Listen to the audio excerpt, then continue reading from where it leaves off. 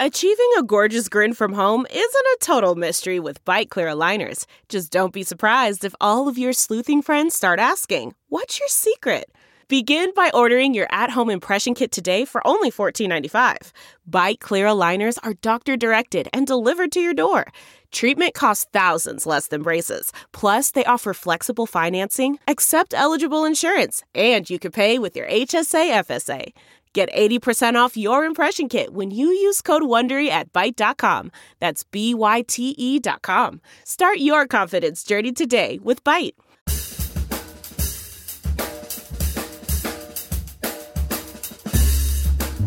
I mean, no one plans to get sick, and yet, here we are. My name is Matthew Zachary.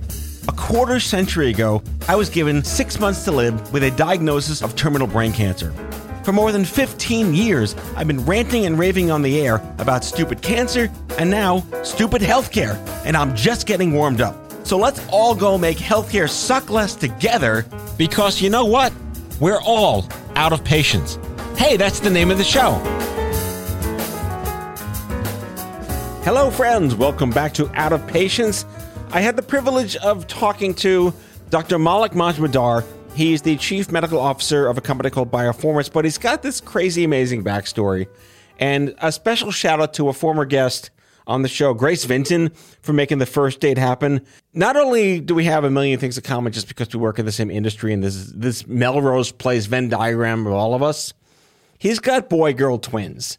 There's nothing more of a bonding moment between dads when you have to deal with having boy-girl twins. So we nerd out on all the life hacks of what we could possibly have gotten right or wrong, not knowing what we were doing at the same time, but we have healthy, happy boy-girl twins as we speak on the show today.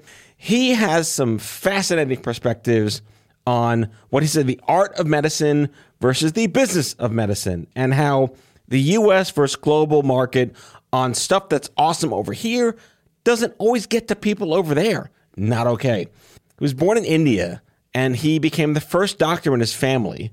And what got him into medicine was he was a paramedic, which is, I think, an unsung, heroic volunteer gesture of humanity in this country. The unsung heroes of paramedics. Thank you so much for everyone listening who happens to be or knows someone that is a paramedic. He got into football training, and that was his trigger to love science and get into what he called hacking medicine, which was something he learned about at Harvard.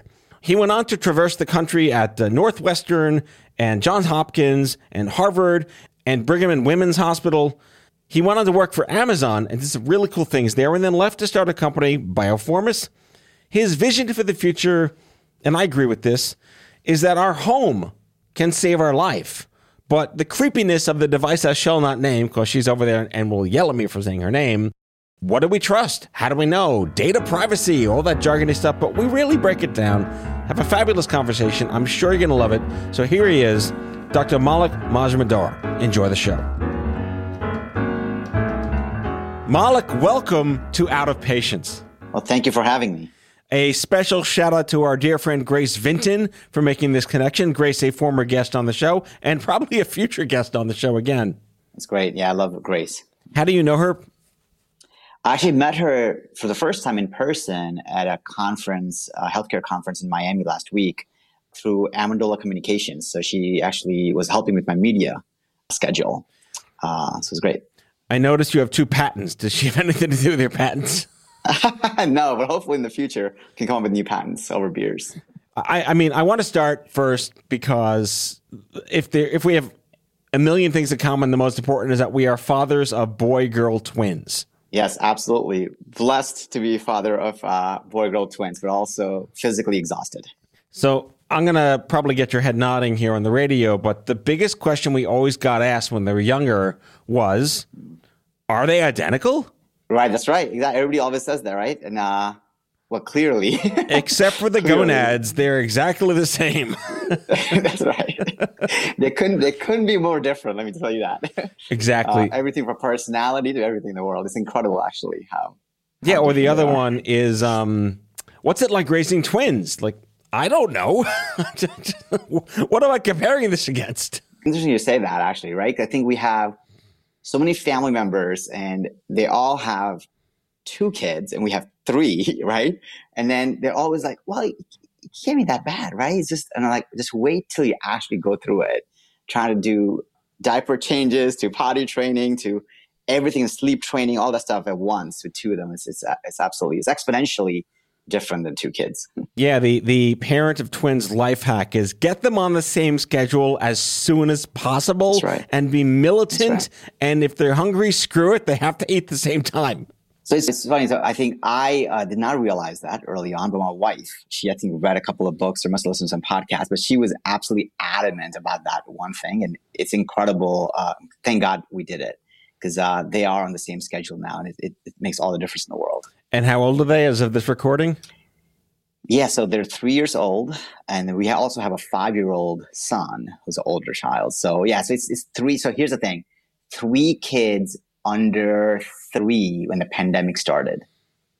Think about that for a second. God bless you, my friend. Wow. Our au pair left to go back to Argentina, and schools shut down, and then museums shut down, parks shut down. This was all in Washington. We're still in Washington at the time. And my wife took care of all 3 of them at home alone for an entire year. And then one day she just lost it. She's like, I am done. So we immediately moved back to the East Coast. There's no hallmark card to make the pandemic any better for anyone under any circumstance. So you got your start a long time ago. Like, was this something you were like, you looked up at the stars as a kid and said, I want to be a doctor one day? No, for me, it was actually very different, Matthew. I actually, so most of may or may not know this, but I actually grew up in India, and I'm the first physician in my family. That's amazing. So growing up, my dad's an engineer. My brother went to engineering school. So when I came to the U.S., I initially thought I want to be an engineer. And then I realized I suck at it. Math was not my forte, and neither was computer science. So the way I got into, I like biology a lot. So I did a biochemistry major, but then what got me to medicine was actually I became a paramedic. So I started to do ambulance rides. Ooh, wow. Thank you for that service. That's amazing work. Yeah, in college, it was really, I just wanted to really understand what this whole thing was all about. I wanted to really experience it before I decided to pursue it, a career in it. So the 2 things, I became a trainer for the football team for Maryland, and then I did the paramedic rides. And between those 2, I truly just loved it. So that's actually what my genesis to medicine. Was it hard to realize that football in America was not football in India? Yeah, exactly. Good one. That's right. It's funny, I still call it, it took me years to actually call it, soccer. Right. It's just so natural, right? So, we just have to mess everything up in this country. Metric system. Yes. Wrong side of the road. That was another big one. I mean, luckily I was only 14 when I moved here, so I hadn't learned how to drive yet. But yeah, the wrong side of the road thing was also threw us off. We do pizza really well. That's kind of the one thing you can really own in this country. In certain cities, we do pizza really well. That's about it. Maybe jazz music, because we kind of invented jazz music in this country. Yeah, I'm going to go with pizza and jazz music. Can't go wrong with pizza. Yeah, so that's fascinating. I have a friend who was a paramedic when I was in college, and he used to tell me all these things I shouldn't have known, like the joy routes down Broadway at 3 a.m, just because they could. Crazy, yeah. Some absolutely crazy stories of, more really incredible sacrifice and service to the country. I mean, paramedics, they go in dangerous situations in the middle of the night. It is incredible, actually, how much a community benefit they provide. I mean, it really is like an under-recognized heroism if you choose to. It's all volunteer. People don't realize that. And, that's right. And it's like, when you're a volunteer firefighter, this is a real thing, real risk. And it's just another one of those like unsung stories of people taking extraordinary actions in this culture of we versus me. That's right. No, absolutely. I agree. And I think, look, I didn't know much about the field of paramedicine at all until I, just volunteered. And it's amazing. I have a vivid memory of this one specific scenario. I remember it was in the late evening. I was going to arrive at the ambulance. There was a call for some domestic violence, and we arrived there first. And I started to get out of the ambulance, and they said, "Oh, you can't go in." I'm like, "What do you mean?" It's like, no, we have to wait for the police to come first, because we actually don't know if the scene is safe. And turns out that it wasn't safe. There was somebody with a knife inside this apartment building, and we had to wait till the police cleared the area, and then we had to go help the lady. And I was like, that's just one example, but like there's so many scenarios that they put themselves in harm's way, and really is incredible service. So yeah, I agree with you. It's very under-recognized what they do. And they're quite frankly, people always say emergency department is the place where medicine really starts. Well, quite frankly, it's actually not. It's actually the EMS system, right, where they really start actually intervening on the patients. And quite frankly, they're extremely skilled. I mean, they have to put all these procedures and IV lines in a moving ambulance, right? We actually have the luxuries of monitors and equipment and imaging and all these things in the hospital setting. So it is incredible. It's an incredible profession. So I'm assuming that as a football trainer and a paramedic, it further gave you validation that your choice to leave engineering was a good one. That's right. Absolutely. I love the adrenaline part is one part, but I love it sounds sappy, but love the just ability to actually help people in vulnerable moments, really understand, being a little bit nerdy, physiology and all the things that go with it. So yeah, I just fell in love with it. So what got you to Northwestern? Yeah, I classic college kid, right? Wanted to get away from family a little bit. And, when I interviewed and toured the campus, which again, Northwestern's undergraduate campus is actually absolutely gorgeous in Evanston, but this medical school was in downtown Chicago, but it really wasn't downtown Chicago. So I was like next to Lakeshore Drive. And so I just fell in love with it. And it was probably the best 4 years I've had in my life. So where did you complete your residency? So medical school is Northwestern. But I did my residency at Johns Hopkins Hospital in Baltimore. And what did you specialize in? Where did you sort of see the shiny objects? Yeah, so it's interesting. I had an interesting decision making. So because of my background in paramedicine, and I actually spent a year in the trauma bay at Hopkins before med school, I thought I was going to pursue emergency medicine all along until I got to my fourth year of medical school, and I really absolutely fell in love with cardiology, and for many different reasons. But so when I did my residency training, it was in internal medicine at Hopkins. And then I went to pursue cardiology at Brigham Women's Hospital in Boston. So I love to ask the question, like, when did you first realize that the word innovation was just syllables? Yep. Good point. It's a great question. I got into this whole world of digital health and technology innovation, or health tech, what do you want to call it, through serendipity. And I know you had, if I recall correctly, a guest, Dr. Alan Russell, a little while ago. Love Alan from Amgen. Great guy. Great show. That's right. So I knew Alan when he was still at Carnegie Mellon. So it's a small world of innovation, as you call it. So what it was, I was doing, and this is crazy for your audience, I was doing work on mouse models when I was doing my postdoctoral fellowship at Harvard and Mass General. And then we had to go across the river to MIT to pick up some nanoparticles. And I came across this student group at MIT called Hacking Medicine. And I was like, what in the world is hacking medicine? I never heard of this before. It sounds kind of crazy, but you know what? I was recently married, no kids. I'm like, let me go check it out. So I go to this event, and I don't know, there was like 70 to 80 people that showed up at this hacking medicine event. And they were literally 0 doctors, 0 nurses, 0 any healthcare professionals. But the kids were incredibly excited and passionate about changing the healthcare system. And something about it just stuck with me. I was like, this is the energy, the passion, the talent was immense. But there was a naivety about understanding of the healthcare system, how it works, and also how physicians and nurses treat patients and the workflows and all the details of it. But again, enough to get me excited enough that I actually changed career paths. I gave up my research career at MGH and actually pivoted career paths. That's sort of the first time I got into healthcare innovation. I feel like that's the today equivalent of all these conferences about healthcare with no patients speaking at them. That's right. It's a great point, Matthew. That's right. I think we talk so much about patient engagement, medication adherence, patient quality of life, but there's nobody at the table or the podium or the panel actually commenting what it actually means to them. One of the lessons I've learned in the last few years is, as physicians, we always talk about, what's called patient outcomes. We always rely on death or hospitalizations.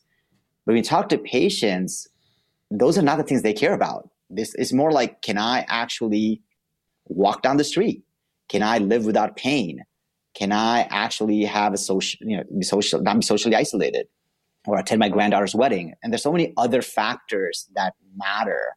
That it's not always about, did I go to the emergency room once a year? right? So I think we missed the boat on that one. Well, yeah, I mean, I was diagnosed 26 years ago with brain cancer in the 90s, and back then it was like you live or you die. There was no delta between life and death. Like, what matters to you wasn't even a question they asked you. You're lucky to be here. Shut up, right? That was kind of the, the walk it off model of life in the 90s. And as you know, right? I mean, look, you know what I do, but I think the incredible journey cancer survivors go through around with chemotherapy or just the nausea, the pain, all those things matter so much to just your own life, but also your family and caregiver's life. I think a lot of times in medicine, we fail to appreciate all those factors. I feel like my big realization that no one really cared about me, and again, this was 26 years ago, things are a little better, was when they didn't really recognize the fact that I wasn't 80 years old with cancer. I was 21 with cancer. And one of the huge successes we fought for as advocates in the 2000s was just that age recognition is tantamount to quality of care. You know, this is the one part of medicine is interesting, which is, I think you're right. In the 2000s or soon after that, they formally started teaching empathy in medicine as courses. How do you actually relate to your patients? And to your point, age being such a major factor, because we're just so used to treating the elderly. We sometimes forget that when you have somebody younger in front of you, how do you relate to them? How do you communicate them? Actually drives a lot of the quality of care and outcomes, quite frankly, because, relationship building and trust building is so critical to just the patient-doctor relationship.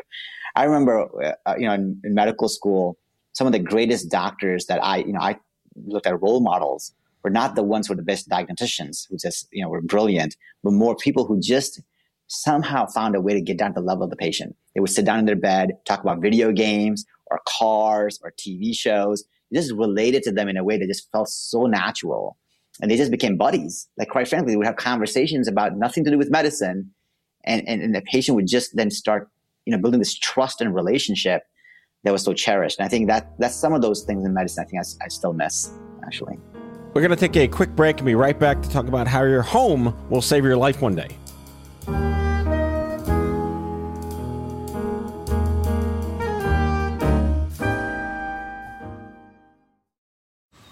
Man, that sunset is gorgeous. Grill, patio, sunset. Hard to get better than that. Unless you're browsing Carvana's inventory while you soak it all in. Oh, burger time. So sit back, get comfortable. Carvana's got thousands of cars under $20,000 just waiting for you. I could stay here forever. Carvana, where car buying meets comfort meets convenience. Download the app or visit Carvana.com today. Delve into the shadows of the mind with Sleeping Dogs, a gripping murder mystery starring Academy Award winner Russell Crowe. Now available on digital. Crowe portrays an ex-homicide detective unraveling a brutal murder he can't recall. Uncovering secrets from his past, he learns a chilling truth. It's best to let sleeping dogs lie. Visit sleepingdogsmovie.com/Wondery to watch Sleeping Dogs, now on digital. That's sleepingdogsmovie.com/Wondery.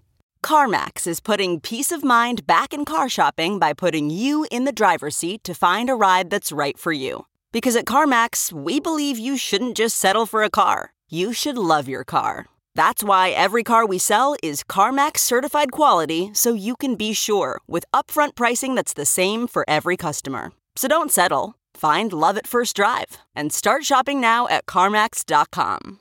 CarMax, the way car buying should be.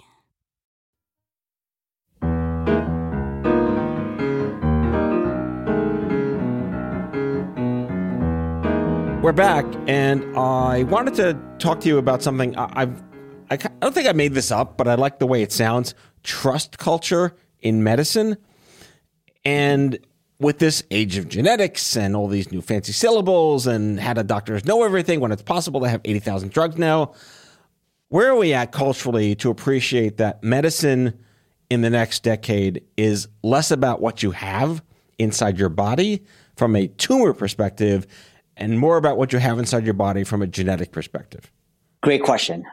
I think, just to go back to the first question of trust, I think you're definitely right that we're in an information age.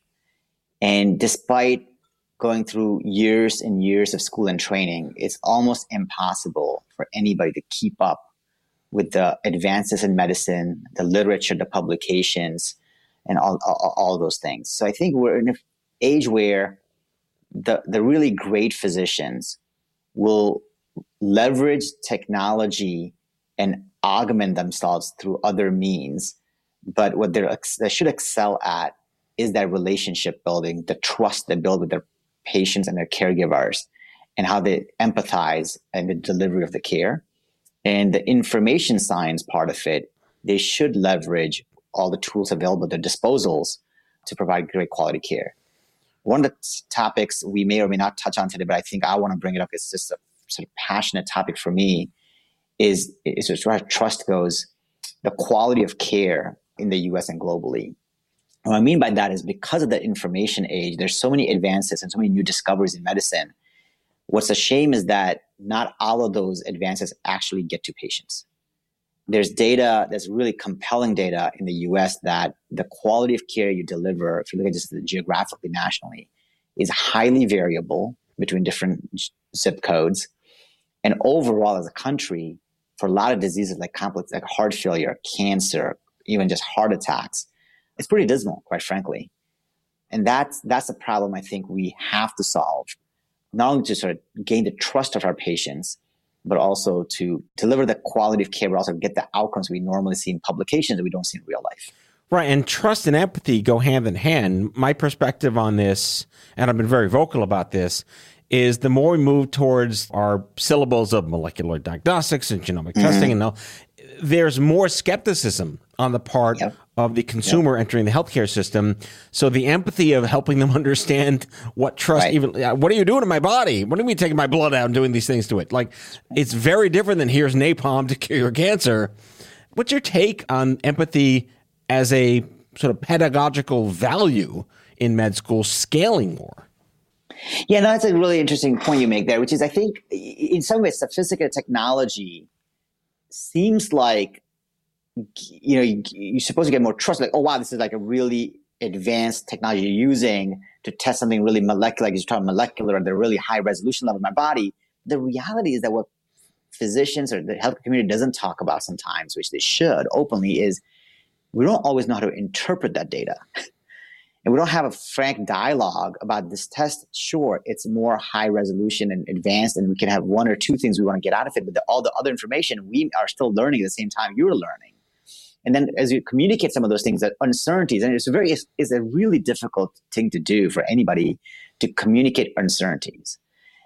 And the reality is that you have to know and empathetically know your patient well enough to know their profile. Some patients love the details. They want to know the nitty-gritty and where the uncertainty lies. Some patients find that to be extremely anxiety-provoking, and they don't want to know all the details. They just want to know the high level, what matters to them and their body, but not all this. I think you have to really personalize how you communicate and what you communicate to your patients so you drive the best benefit. Because I don't think it's a one-size-fits-all approach at all. Yeah, and then we could do a whole other 11D podcasts on physician fatigue and the scrunching 7-minute metaphor and how you can't do these things and you want to live the Hippocratic Oath, but sometimes it just gets so impossible, let alone having patients be totally scared, totally vulnerable, and out of a state of complete distrust when they come from certain communities. Yeah, and part of this, again, is marrying the art of medicine with the business of medicine is, to your point, some of these things just, quite frankly, just take time, right? You just have to spend that much needed time with your patients in whatever vulnerable moment they're in to actually communicate these things effectively. And the reality of the world is that with the 7 minutes or the 15-minute physical, you just can't spend that kind of quality time. So I think this whole resurgence to primary care, quite frankly, is in some ways a good thing to say, can we just put the primary care doctor in the center of the universe and say they have the relationship, they can spend the time they need to build that. And then over time, if you do that well, you actually will reduce the use of specialty care and complications and disease progression.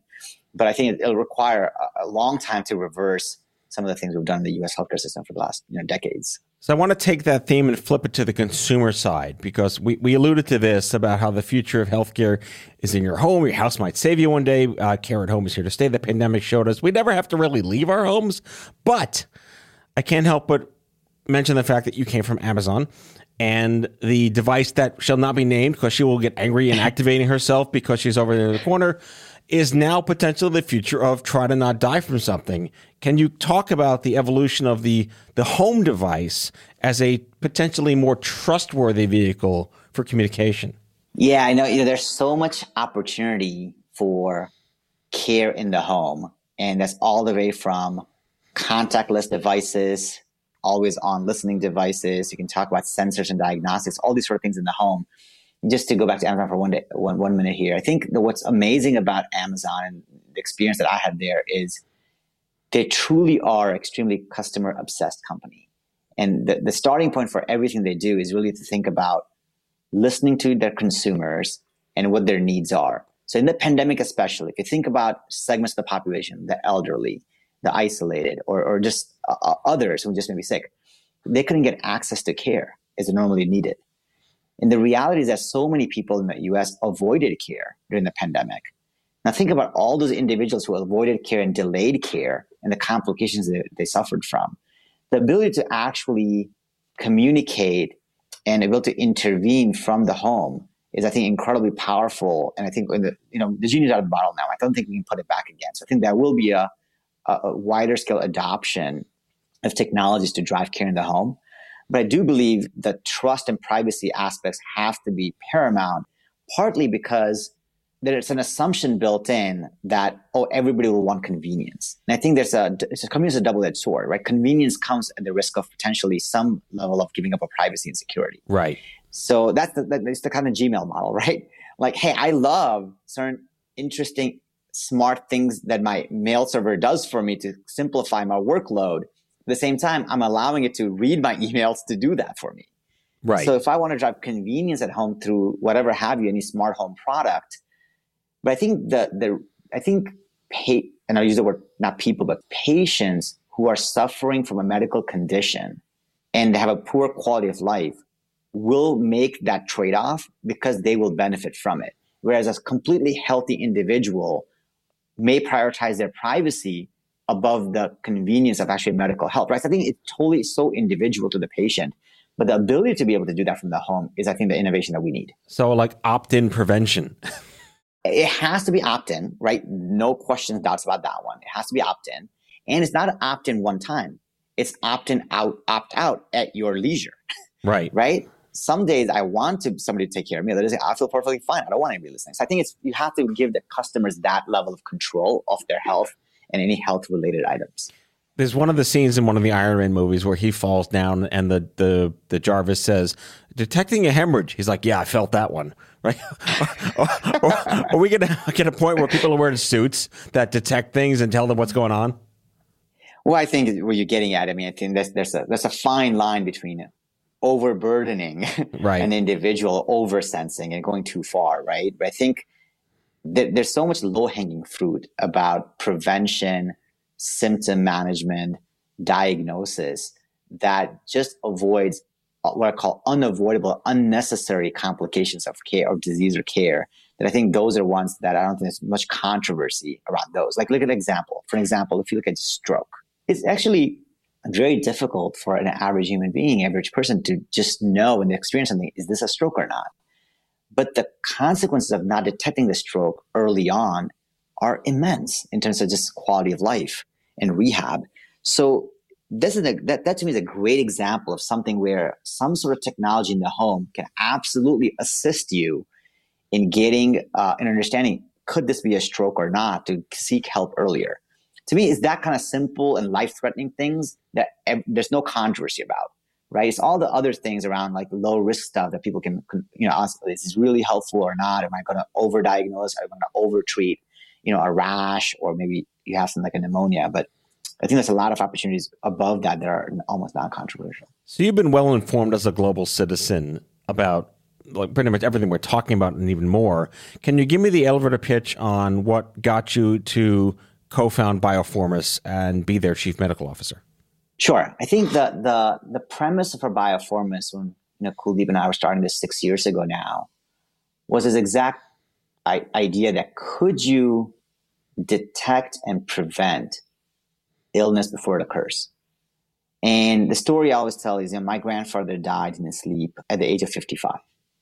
And, who knows what exactly happened. But as a family, we always just said he was a heart attack, right? Because he died in his sleep. That's the most common cause, at least in India, of death, sudden cardiac arrest. So it turns out to me, from my perspective, there's lots and lots of ways we can not only prevent disease, but more importantly, detect early signs of something happening in your body or in your life that we could pick up that just gives you the early warning signal that's like, can you get this checked out? And you avoid a lot of jargon, morbidity, mortality, or just death and poor quality of life. So to me, that's what the genesis. And then we said, well, okay, that's interesting. What are the right populations in which to apply that to? So, and what are the ingredients to make that a success? So there were two things that we focused on. How do you leverage the new world of machine learning, AI, what we're going to call it, data science? How do you leverage these new technologies? And then how do you combine that with the right clinical disease area to really drive the most amount of impact? And for us, that happened to be heart disease and technology. Well done. Bravo. Thank you. I think it's a long journey though, Matthew, right? So we're not there yet. We're still on hopefully we're at third base or second base now, but it's a long road. I like to conclude by just reminding the listeners, historically, we're so much better off than we used to be. And while nothing will ever really be perfect, it's a whole lot better to have the set of problems today we do than the ones we did in the 1960s, 70s, 80s, and 90s. Absolutely. I think it's a good reminder, and I always say this, it's a good reminder actually, which is that there's so much room for improvement. However, if you look at just one example of heart disease, there's been close to an 80% reduction in premature death from heart disease through all the medical discoveries and innovations we've had over the years. So we've made a lot of improvement with a long way to go. We finally invented something that works. That's right. Dr. Malik Majmudar is the Chief Medical Officer and co-founder of Bioformis. A special thanks again to Grace Vitton for making the date happen. Thank you so much for coming on Out of Patience. Matthew, so much for having me. It's been a pleasure. That's all for now. If you like the show, be sure to subscribe, leave a review on Apple Podcasts, follow us on social, and tell all your friends to listen. Tell us what you'd like Matthew to cover in his next episode by leaving a message for us at 855-AUDIO-66, and we might just use it in a future show. Out of Patience is a product of Offscript Health.